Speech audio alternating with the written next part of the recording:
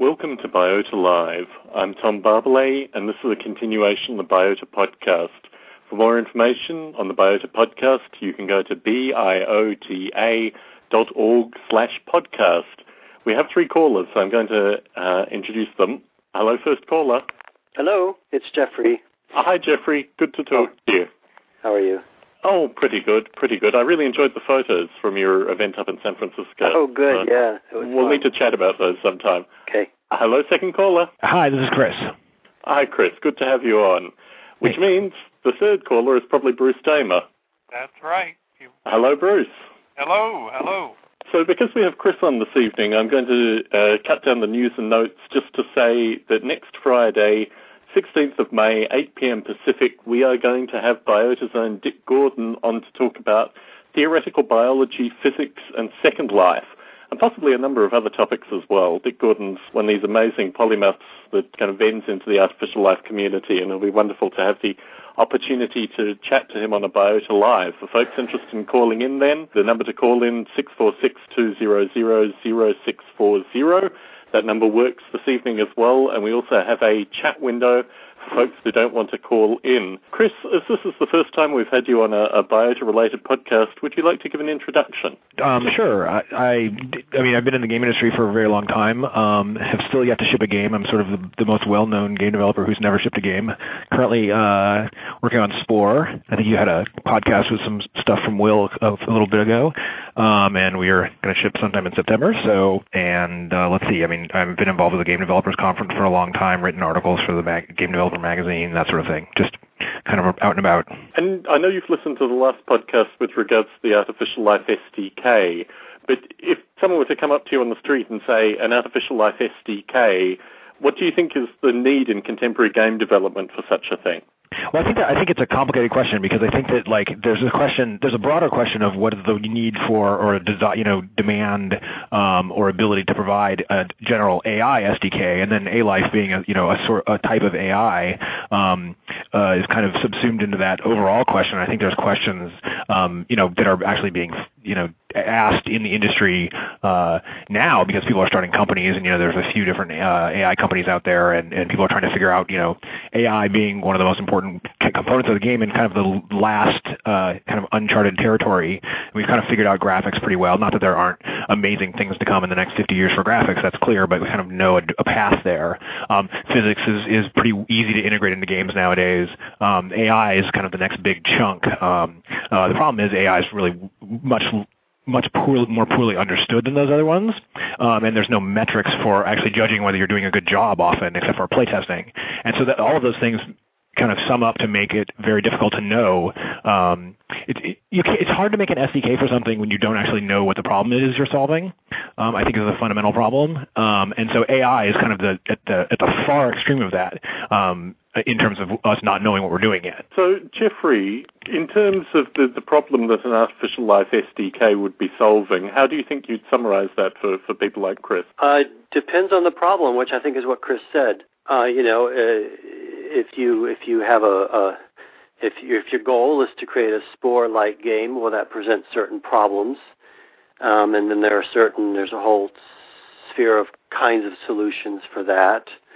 And then if you're making, I think there's lots of different kinds of games. Some might be more life-oriented. Some might be more AI-oriented. I think it really depends on the problem. So I don't know if I really answered the question. Oh, so I gave a lecture at the GDC this year, at the Game Developers Conference this year, and sort of the 10-second version of the lecture is that things like the triangle or the rigid body are kind of the lingua franca of graphics and physics in terms of the kinds that we use for games right now. And things like texture map triangle have certain characteristics, and what I call it in a structure and style decomposition, where you have this amazing structure that the code can reason about. You can hit test them or render them onto the screen or figure out whether they're planar or whatever. Well, triangles are always planar, but you know what I mean. But also an artist can author them. The geometric positions, the texture map, all of those things are just completely data-driven by the artist. And that we sort of have some equivalence of that in physics, and we have nothing like that in AI. There's no base-level components where that we know work and scale very well. And so I think that's another aspect of that problem of that's what makes it hard to plug into a game. You can switch your game between OpenGL and D3D without much trouble. I mean, it's a pain, it's a lot of typing, but it's not that big a deal, right? They both render triangles. But trying to swap out the AI of a game for another game, which is kind of what an SDK is about, it's kind of abstracting that, is just incredibly difficult. I mean, it's got tendrils everywhere because it's not well understood. There's no interfaces. And I think that's not surprising at all, right? Right. I mean, it's the hardest problem. Yeah, right. But in terms of an artificial life SDK, you're talking about ecosystems, you're talking about independent agents within ecosystems. I mean, I think in terms of the artificial life community, the metrics are pretty well understood in terms of what goes into an artificial life environment and in terms of what is needed in a game environment, in terms of evolving ecology and these kind of things. That seems to be the Venn with regards to an artificial life SDK. What's your thinking with regards to this, Bruce? Well, it really depends on what you're trying to do in the game. I think the realm of pure A-Life games, as Jeffrey can testify, is fairly small and limited. If we talk about what is a true A-Life game, I think that it's an unspoken for frontier. I think I just came in from 6 hours of gardening and putting in trees and plants and things, and if someone made an incredible L system or other generative garden growing game, I think there's a market for that. But it's just not been tapped. I think we have to step outside the box when we talk about AI or A-Life in games. We're very much in the box, and I think Chris can vouch for this, in a certain modalities of how games are put together and what people expect, and it's going to stretch what we think of as a game. Yeah, I think that so there's all kinds of conversations we could have about the state of commerce in the game industry and sequelitis and all of those sorts of things. But in general, game developers and designers and people marketing the games, it's not that they want to necessarily do the same thing over and over again. It's that it's very difficult to not do the same thing over and over again when your metrics for success are what you set a player down in front and they need to have a well-crafted experience, and hopefully that includes some emergence so it's not totally predictable, but it needs to be but it has to have some predictable level of entertainment value, I guess. And I don't mean I'm avoiding the word fun on purpose, just because I think that eventually games will kind of will escape from just being fun and will have other emotional content the same way film and books and literature and music does. But yeah, I think that it's so ambiguous or so amorphous what we're even trying to do. It's still such the art form aspect of it as opposed to the science that it's just very hard to say where things that directly, unlike, rendering, for example, affects the game, obviously, like, Grand Theft Auto looks different from Crackdown or whatever, but not to the same extent as that the AI does, where the AI is the fundamental thing the player's interacting with. And so having that has to have this customized feel, which is not to say that you can't do it with an SDK. I mean, we have customized graphics feels with an SDK, but it has to be a better understood problem before that becomes kind of tractable. And so I think what you're saying about games, different kinds of games using A-Life and things like that, I've seen people talk about, how to do crowd simulation and things like that using different kinds of A-Life technologies and things like that. Those are all interesting, but the fundamental core thing that interests me the most is what happens to the core piece of AI, the thing that the player is interacting with. It's easy to do, or relatively speaking, easy to put some ambient stuff in the background that doesn't really affect much. It has very few outputs, very few inputs. And I think those kinds of things fall to SDKs much easier, but those aren't the actual interesting things either. Those are, there might be a good business to be made there, and there's some interesting algorithms, but it's not necessarily the core thing, which is what's the player's experience. To give some clarification with regards to my own thinking in this, an artificial life SDK relates to the whole environment and relates to components in the environment that the player interacts with, and it doesn't necessarily have to be an organic environment. You can have a robotic artificial life SDK, you can have a kind of dark future element with regards to cityscapes and things like that. I think the analogy with regards to graphics is poor in terms of the artificial life SDK because you're not dealing with piecemeal components in the environment, you're dealing with the surrounding environment and the way that the environment interacts to the player. So, that may be the breakdown analogy with regards to an AI SDK and an artificial life SDK explicitly. Yeah, I just wanted to make a comment. I'm thinking that maybe one of the components to an A-Life or a AI SDK would be autonomy. And autonomy doesn't exist in graphics that I can think of, nor does it exist in physics. If you think of physics as just sort of ambient, things fall, things bump into each other, things move, things rotate. But an artificial life or AI SDK involves autonomy, otherwise it's not a life. And perhaps that makes it distinctly different from other, components of an SDK or other SDKs. Well, so on the autonomy point, I think is kind of interesting because I would actually claim that physics has an aspect of that in the sense that basically when I think of autonomy, I think of kind of like an initial value problem or a differential equation that evolves over time. You plug in, you give it a new dt, step time forward, and new state happens and it changes the world state. So in that sense, whether it's changing based on Newton's equations or some cellular automata kind of thing, I still think that those are similar in the sense that there's state being changed by this kind of structured system. Yeah, you might use the word agentry then. Agentry, which is another term that people throw around, which might be another way to describe what I'm trying to say. Right. I mean, in physics, the kind of farthest you get down that axis before you start calling it AI is like controllers. Like you might have a proportional derivative controller that kind of keeps the robot's arm bent or, tries to keep balance. But after that, it starts to, definitely become sort of AI-ish. And you kind of, you don't want if you want your physics simulator to be predictable or at least, plausibly, consistent, like you try and keep as few if statements in there as possible. If you know what I mean? Like, it's a lot more continuous. On the SDK, really quick to Tom's point about kind of the piecemeal aspect, the kind of terminology I use for that is frameworks versus toolkits. It's kind of a common terminology in the SDK, in various SDK kind of worlds. Where a framework is kind of a thing you plug into. You buy a framework, like let's say the Unreal Engine, big giant thing, and it's very quick and easy to get like the first level up and running because, hey, it's already built to do that, but it's very hard to make it do something very different from what it was intended to do. It's this big monolithic kind of high inertia, high friction environment versus a toolkit, which is something much more like, an audio library or OpenGL or D3D, which is kind of a leaf of the giant tree that is your piece of software. And I think the question is frameworks sometimes work well if you're trying to do something like Unreal or the Quake engine where you're doing something that's very similar. If you showed a non-gamer two different Unreal games, they would be like, yeah, this is the same game, right?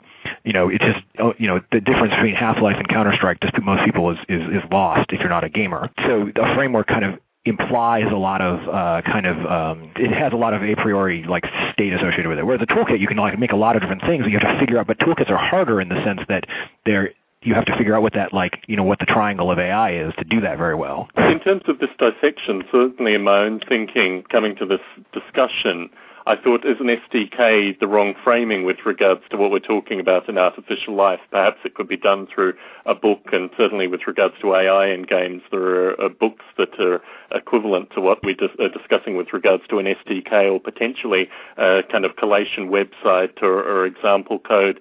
Chris, in terms of your own thinking for this kind of thing, do you think an SDK is the way to go, or do you think we should approach it through one of these other methods that I've described?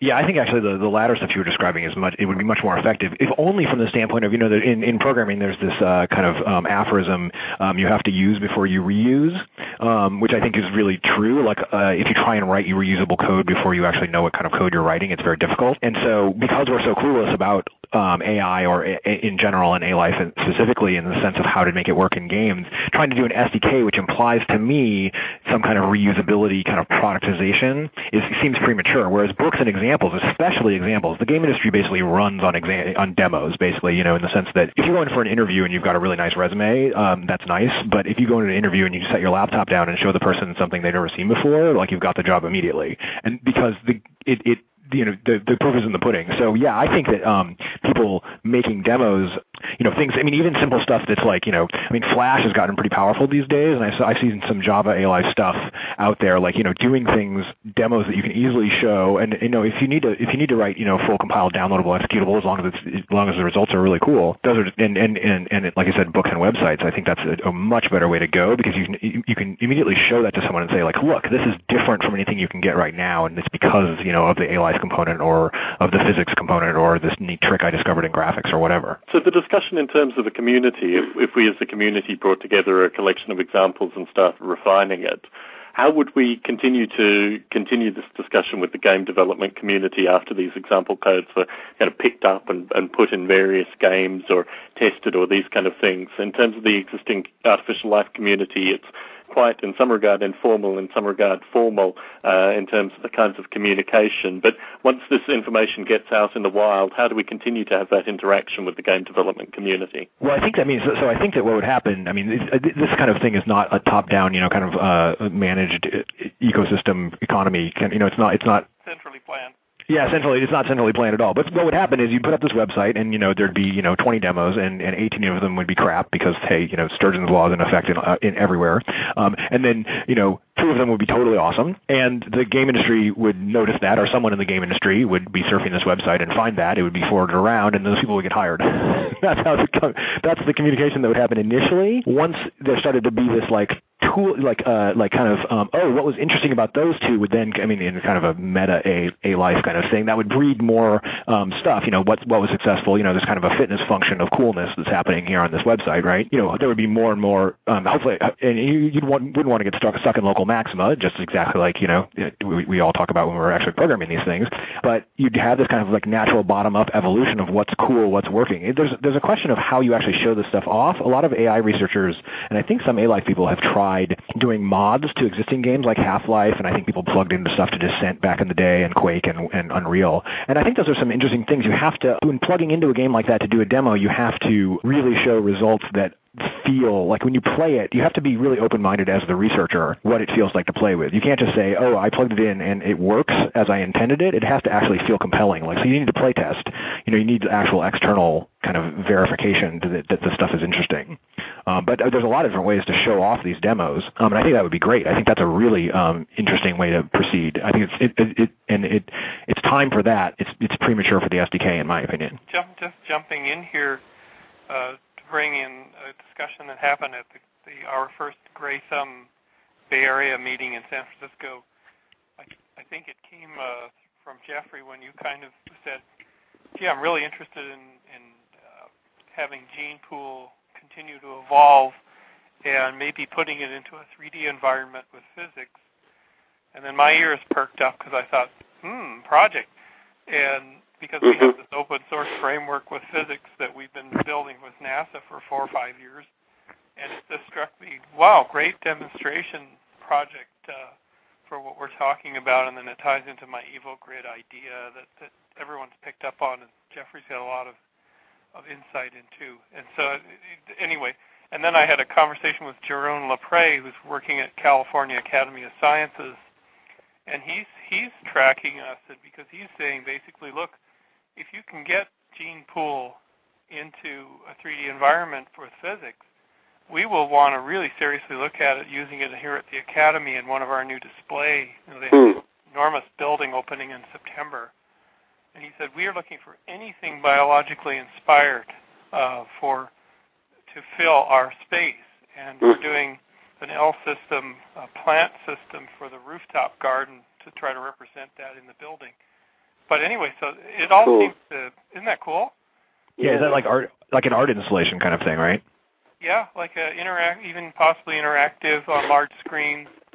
I'm going down to Cal IT Squared in a week, which is this big university consortium in San Diego, and they're looking for this type of thing for their huge display system. That they've got 100 megapixel display systems in dome buildings. It's amazing stuff.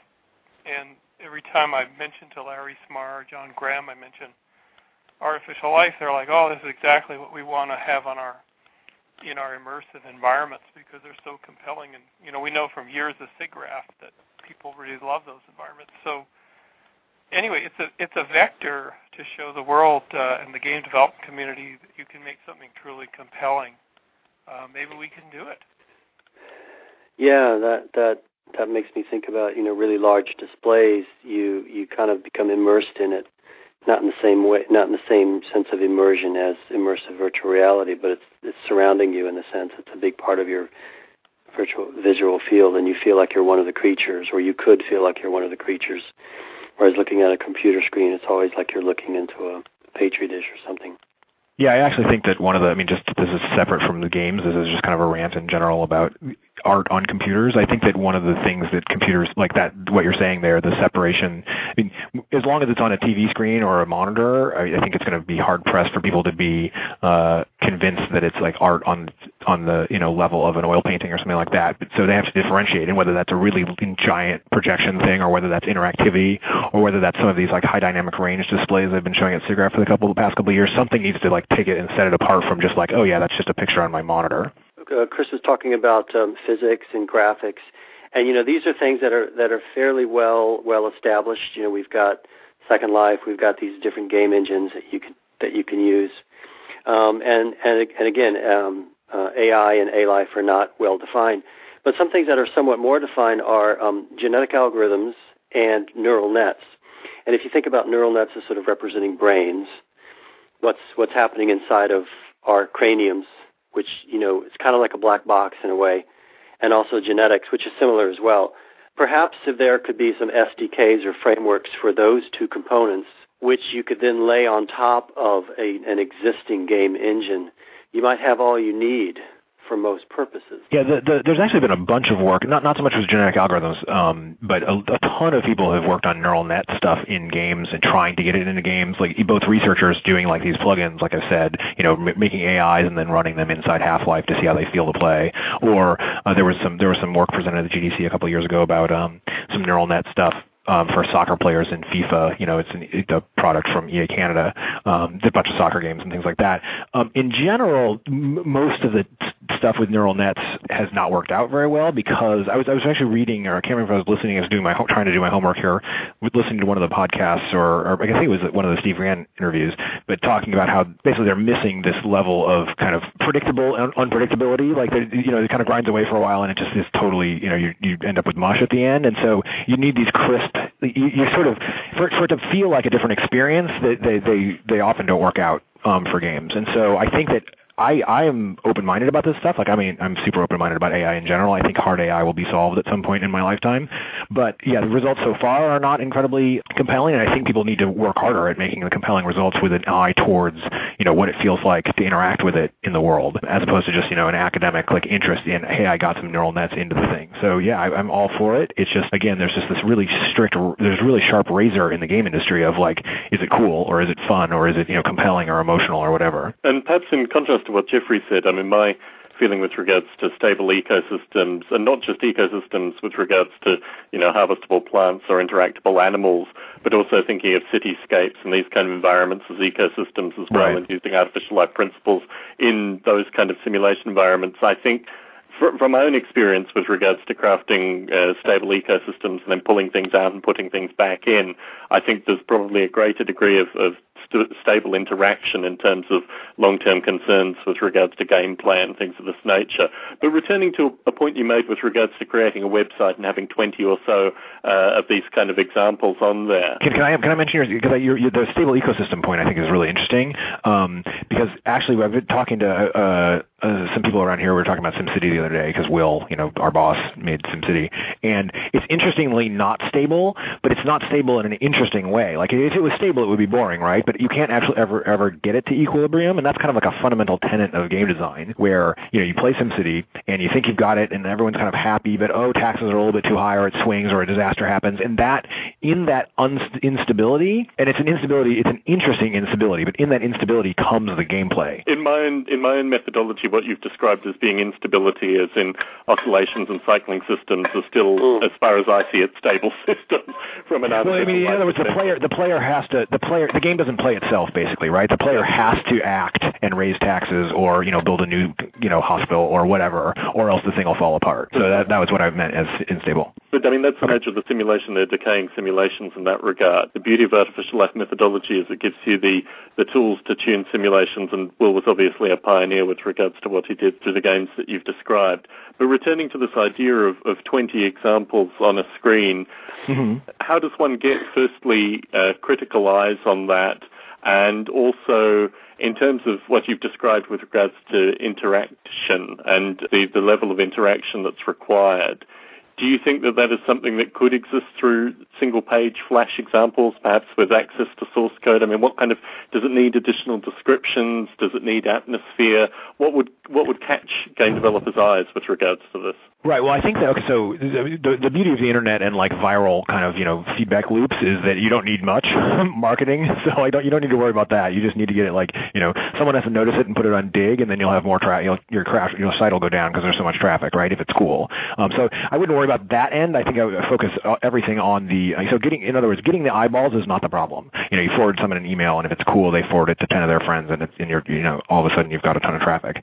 The bigger question is what do you actually make? And I think there's like kind of a fundamental bifurcation is, do you try and make a game, or do you try and make a demo of the technology or, algorithm that you're trying to do? And I think I think the decision there is either one could be the appropriate thing. Like there are plenty of graphics demos that are not games that are still you can easily see how you would apply that technique.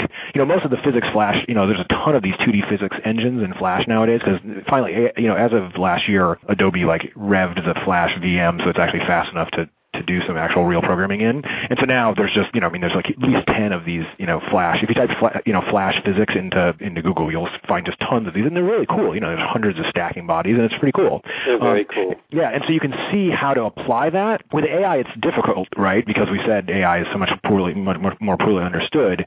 But you could do demos like that, flocking demos, things like that. I mean, Craig Reynolds stuff from years ago has been in Flash and Java and every, language, Python and whatever. But you have to say, you have to show something that's cooler than that, right? Like it's easy to do a flocking demo in Flash, and in fact, if you go out there and look at some of these Flash demos, there's some crazy stuff that people do because they actually have the graphics end of it, as well. But in terms of presentation, I don't think you have to worry too much about how pretty the pixels are, but you need to have a nod towards at least having some design there. One of the interesting things in schools nowadays is a lot of these game development departments, like at USC and at Georgia Tech and CMU, actually mix together art and programming in a kind of cross-disciplinary sort of way, and that's produced some really interesting people have come out of those departments. We have a bunch of them on staff, and there's a bunch elsewhere. But so I think these examples could be games. That's obviously, if you can show a game with one of these A-Live technologies, you're golden, right?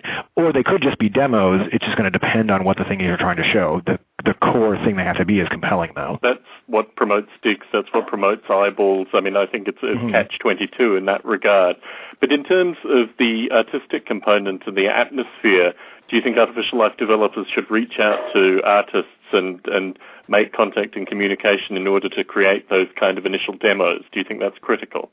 I don't know if I would say it's critical. It certainly wouldn't hurt. Like in other words, if there were two demos out there on this page, and one of them was programmer art, and one of them got some crazy experimental artist who was really good, which one people would click on first. That's just human nature. People are just drawn towards compelling visually. Audio is also important. You can just go to a site like Kongregate or Newgrounds and see some of these demos, the stuff that some of these Flash games and stuff that rise up, and you can kind of see at what level things look amateurish versus professional, at how to people, a good artist, someone with a good aesthetic sense will know okay, we're not going to spend $1 zillion making this demo, but I can do these quick little things here and there. So I think the pixels are somewhat important. I think that at the core of it, though, if you ended up, making a really pretty Pong game that just felt exactly like playing normal Pong, and you couldn't tell that there was an A-Life or a neural net on the other side of it, it wouldn't have mattered how pretty it is. So it has to come down to what is the actual interaction and the gameplay, or the behavior of the thing. So say, I'm just pulling a number, out of a hat, but say you want to spend 10 or 15% of your time thinking about the presentation, but you want that rest, and then 5% of the time thinking about marketing in it in viral loops, and then the rest of that, whatever that is, 80%, you want to spend on making sure the behavior is actually innovative or compelling, or it's simpler to program, or whatever the way you're trying to provide value. In terms of the strengths of artificial life, in terms of stable simulation environments and things like this, if you're dealing with a Flash environment, and particularly people just viewing a website for a short period of time, they may not get the full level of detail in terms of the interaction. Chris, can you describe how you might persuade the user that exists there when they may only have, a 10-second to 1 minute viewing window? Yeah, there's two things I would say there. One thing is we have that problem right now. Testing games that have gameplay loops. Second-to-second gameplay loops are really easy to test. You compile the game, you load it up, and you go, nope, that didn't work. Minute-to-minute loops are like, okay, let me try this for a little bit, and now it's kind of somewhat frictionful. But there are, lots of games with hour-to-hour loops. You're playing, Grand Theft Auto 4 just came out, and like there's stuff that happens at hour 30. And how do you test that? And that we run into that problem right now without any A-Life or anything like that. So yeah, it's a huge problem. If you're trying to do these really long-term loops, you have a much higher burden of testing. It's hard if you can do things like record, giant blocks of it, and then playback aspects of at interesting points. You have to ask yourself what is the long-term value if you've got a thing that is just really subtly manifests itself over time, over a period of hours or something like that. You have to ask, okay, is that actually providing value? Like, will the player actually notice? We in commercial game development, there's a lot of stuff that gets cut because there's just no way to really surface it to the player. Cool stuff, but it's just like, wow, the player won't even really know that's going on there. And sometimes that happens in AI a lot, where it's like you could make the AI smarter or more interesting in a way that the player couldn't ever notice, and that's wasted work if the player can't see it, right? I want to say one more thing about something you said earlier about the artists. I think there's already, it seems like if you go online and look at like computer art, those kinds of artists are already like quite into kind of algorithmic generation and that kind of thing. So I don't think you would have that much trouble finding cool, artists that are like kind of consonant interested in the kind of same stuff as you guys are. I think the legacy with regards to Vida in particular shows that there's a huge vein with regards to the artificial life community and the artistic community. In fact, most artificial life artists consider themselves as part of the artificial life community. An interesting point that you mentioned in terms of the player interaction, I mean, my own sense, and obviously you have a very intimate sense with regards to Will Wright's legacy, but it is with regards to finding a certain obsessive group of players that will be really interested in tinkering with certain components. I mean, without giving away any trade secrets, are these kind of demographics broken down in terms of looking at, we want the particular nerd players to get excited at this point, or these kind of things through gameplay? Yeah, I actually don't think there are any trade secrets to give away here. I think that it was the Hollywood quote of nobody knows nothing or whatever. It's like people do studies about the way games have attracted people, games that have already shipped that were successful or, unsuccessful, but there's very little predictive capacity that's gained from those studies. But for The Sims, I know that they've done some stuff and published some stuff on the 4 kinds of players that The Sims gets, and I can't remember all 4 of them, but there's the people who actually play the game for like the spreadsheet aspect of the game, like I'm going to buy the car and then I'm going to get the thing, and they're kind of like leveling up. They're the people who cheat and get money and then just design houses. It's kind of a much more creative thing. There's the people who kill their Sims in interesting ways, right? Just the people who like kind of experiment with the simulation. What happens if I take the ladder out of the pool? Oh, they die. Like that's a player discovered that kind of thing. This sounds like very similar categories for Second Life too. Yeah, exactly. So I was going to bring up Bartle's thing in a second, and then I think there was the people who like kind of make basically storybooks. They like pose their guys, kind of like a machinima kind of thing. They pose their Sims and whatnot, and then take pictures and then write stories about what happened. And it's not necessarily that they're playing that story, but that they create, kind of ex post facto put that story on top of what happened. And so, and similarly in the MMO community, in the massively multiplayer online community, this guy named Richard Bartle has done a bunch of research, and other people at Castronova have done a bunch of research at different kinds of players. Bartle has his, I think it's a triangle of like killers, adventurers, explorers, or whatever. There's a bunch of different kinds, and you can find all this stuff online. So I think that the different kinds of players. Oh, and another reference would be her company is called Xeo Design, XEODES, design. It's going to come to me in a minute. But she's broken down the different kinds of fun and players that and you can kind of like see the different reasons people play games. Oh, they want power fantasy, or oh, they want mentoring over to mentor someone and to see them be successful, that kind of thing. So I think there's a lot of actual research out about different reasons people play games, different kinds of people who play games, that kind of thing. The problem is actually there's almost so much research and so much it's hard to make any kind of predictive thing from that. It's hard to know. It doesn't necessarily point you in a direction, except for, it'd be great if we made a game that satisfied all of those people. In terms of the pragmatic nature of the game development process, are decisions made where you would identify particular, the game players and say this section is going to be written for them, or we're going to tune this so these people will get more enjoyment out of this particular section? Oh, totally. I mean, you definitely think of your demographics when you're playing it. Like, you might be making what some people call a core game, a hardcore game. Like if you're making Gears of War, which is like an Xbox 360 game with lots of aliens and space marines. I mean, you're not making it for people's moms, right? So whereas if you're making The Sims, you're not making decisions. The aliens don't come down and blow up your house, because that would make me cool if you were, a 13-year-old boy, but not cool if you were, a 35-year-old woman. So, yeah, you definitely are making decisions constantly about who your audience is. I think you want games that only focus on who their audience is and try and maximize that as opposed to kind of doing something that has some internal integrity tend to fail.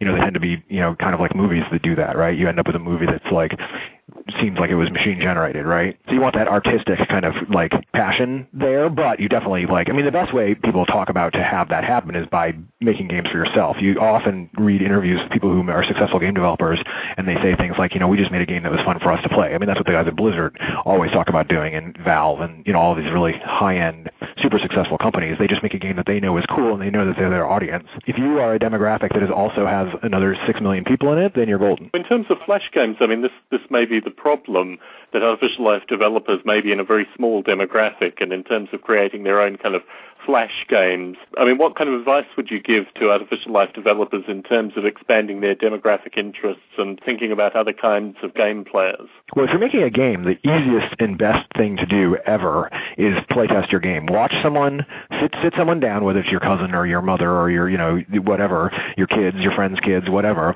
You sit them down in front of the computer, and you don't say a word, and you watch what they do. And it's the most horrific experience ever, but also eye-opening and educational and wonderful. Because you get to see how someone really experiences your game. So if you're making a game, that's by far the best answer, is just playtest the hell out of it. If you're making a demo, then you have to say, okay, who am I really making this for? You kind of have to see through their eyes. I mean, you have to do that for a game too while you're developing it. You can't just playtest every line of code you wrote. But that kind of playtesting and seeing your audience, do you really think that A-Life developers are that unique in the sense that there's not, if they made something just for themselves, that it would have no interest to other people? I'm saying that the particular percentage group of any given game-playing audience may be relatively small, and that doesn't mean that artificial life developers don't get tens of thousands of users. That's not really the issue. The issue is whether these users translate to people that are in game development companies or publishers or people reading Wired that live next door to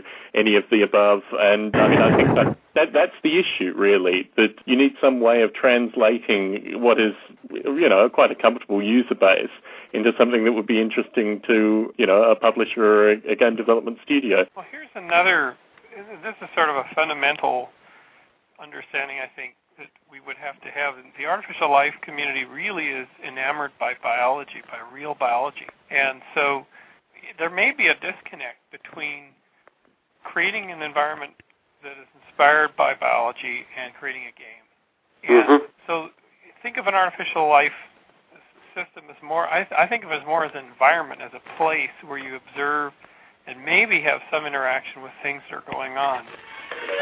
It's a simulacrum. Where games is active engagement. So, for instance, artificial life this may be incompatible with game spaces because real life, say if you're walking out in your garden or whatever, you don't have a lot of high-performance game-like interaction with most biology out there outdoors. I mean, you might have... You're growing the wrong kinds of plants, Bruce. I had planned like the little shop of horrors. Exactly. Feed me some more. Actually, I have a little story from this morning or yesterday that kind of relates to this. I was out in the backyard. We have a lot of flowering plants out in the back, and I heard this whoo, whoo, whoo, sounded like a gigantic bumblebee, and I looked up and it was a hummingbird, right? Yep. I'd never heard the hummingbird sort of beating of the wings. It was just beautiful. The hummingbird was going after, flowers, going into these great big beautiful flowers. And I have a little terrier dog. And I said, Higgs, what's that? What's that noise? And Higgs growls and looks up and looks around. And not that I wanted Higgs to attack the hummingbird, right? But there was a little game I was playing with these two creatures. One is my dog and one is this hummingbird that sort of came into this environment. And I don't know,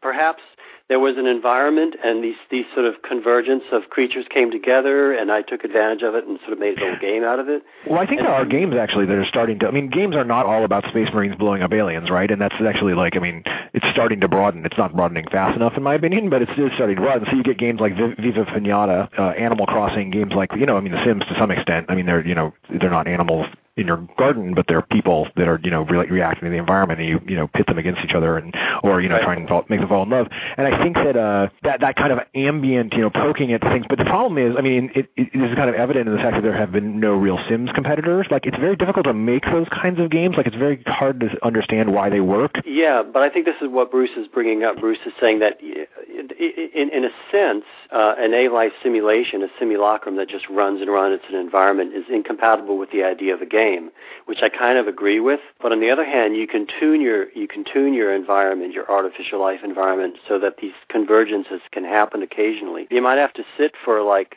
a half an hour and appreciate the biota for a while before a hummingbird comes by, and then you turn a game into it. So I think there might be a sort of attitude that you can apply to these environments that might make it game-like sometimes, but not all the time. The legacy of this conversation so far is that I disagree with both you and Bruce, Jeffrey, with regards to this, but perhaps it may be because I've lived in dark cityscapes and things like that, and then just make that into my garden in some regard, cognitively. No, my feeling is that what you described with regards to your garden, what you described with regards to what we simulate, we're talking about, in some regard, organic environments, but we don't have to presuppose that artificial life simulation exists in a flower bed, a garden, or a petri dish. It can exist in any kind of environment, and whilst contemporary games have elements of cityscapes and Grand Theft Auto, we're talking what have you, futuristic alien environments, all these things could be artificial life environments as well.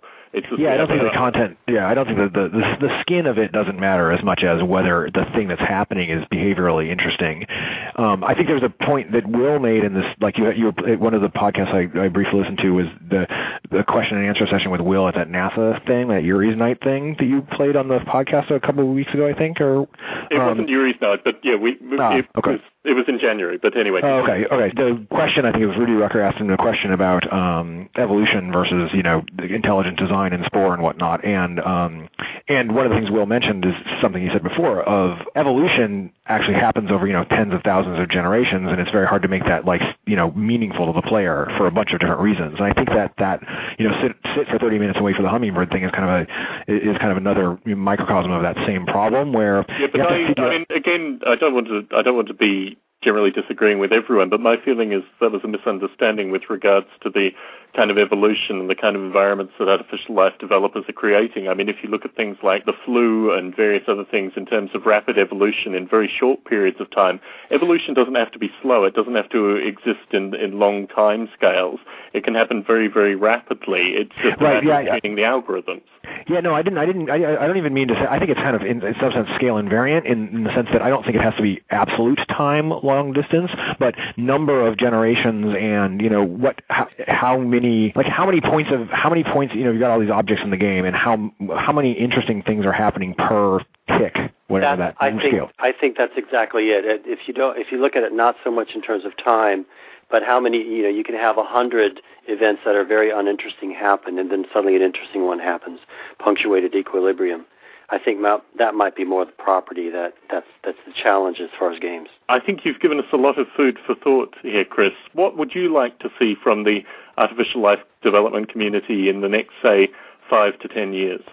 Well, I think the website idea that you have is a great thing. If something like that, you could go up there and browse. I noticed I didn't manage to listen to the podcast that had the link, but you had a link to Kongregate up there on your podcast page. Kongregate, briefly for people who haven't heard of it, is basically trying to be a YouTube for Flash games. Basically, you go up there and there's this huge community of people, and they've got 8,000 games or whatever, and you can go and see the rated games and all things like that. You don't have to go anywhere near that level. They're venture capital funded and blah, blah, blah. But this kind of giant environment of these games, and by environment I don't mean obviously a single A-Life simulation, but a lot of demos that you can go up and see, and especially if some of them kind of contrast in a meaningful way with other ways of doing things. So if you're trying to make a point that A-Life technology is better at thing X than some other technology, then fairly representing thing X as a best of breed thing, and then saying, hey, here's how A-Life would solve that problem, and here's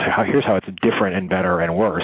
That kind of presenting your work with that kind of integrity is really important. I mean, oftentimes it's kind of a joke in the game industry where you read a lot of, the game industry has a lot of money flowing through it now, and so it's gotten a lot of academic interest lately. And we're often reading academic research papers where they'll kind of set up a straw man of like, here's how, pathfinding works before I got here, and here's my new amazing algorithm, but like the algorithm they're doing is totally not how anyone would do pathfinding if they were really actually working on a game. And so not doing straw men, but actually taking a real crack at what is actually new and different about the thing you're trying to do and what are its pros and cons. I mean, having those things up, having a page of those would be totally great.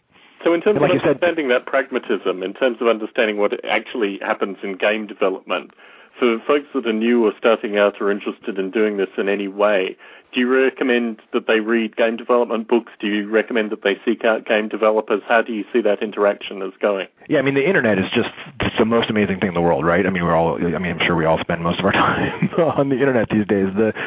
Compared to when we all started, the amount of information available at your fingertips is just overwhelming. So there are tons of websites, Gamasutra, GameDev.net, Flipcode. There's just a ton of websites. You just basically type anything remotely related to games and like type source code next to it, and you'll get somebody's write-up about how they did it, or a write-up about how some game that's coming out is doing it because they heard somebody talk at a conference. There's all the audio from all of the GDC talks is available for pretty cheap. It's like $5 a talk or something like that. Gamasutra has tons of articles, and PowerPoints and all that kind of stuff from the conference. There's so much information out there. The problem is almost the inverse, which is how do you even focus on which the thing you want to do is, And in terms of that, can you give you've given broad sites, but in terms of people that you think would be beneficial of reading, can you throw out a few names or a few companies or anything like that? Well, I mean, again, there's so many different disciplines. It's hard to say. I mean, I can't recommend any of the game development books because I haven't read any in a while. But there are a lot of game development books. There's books that there's at least. I mean, a couple of years ago there were at least 3 books on game physics,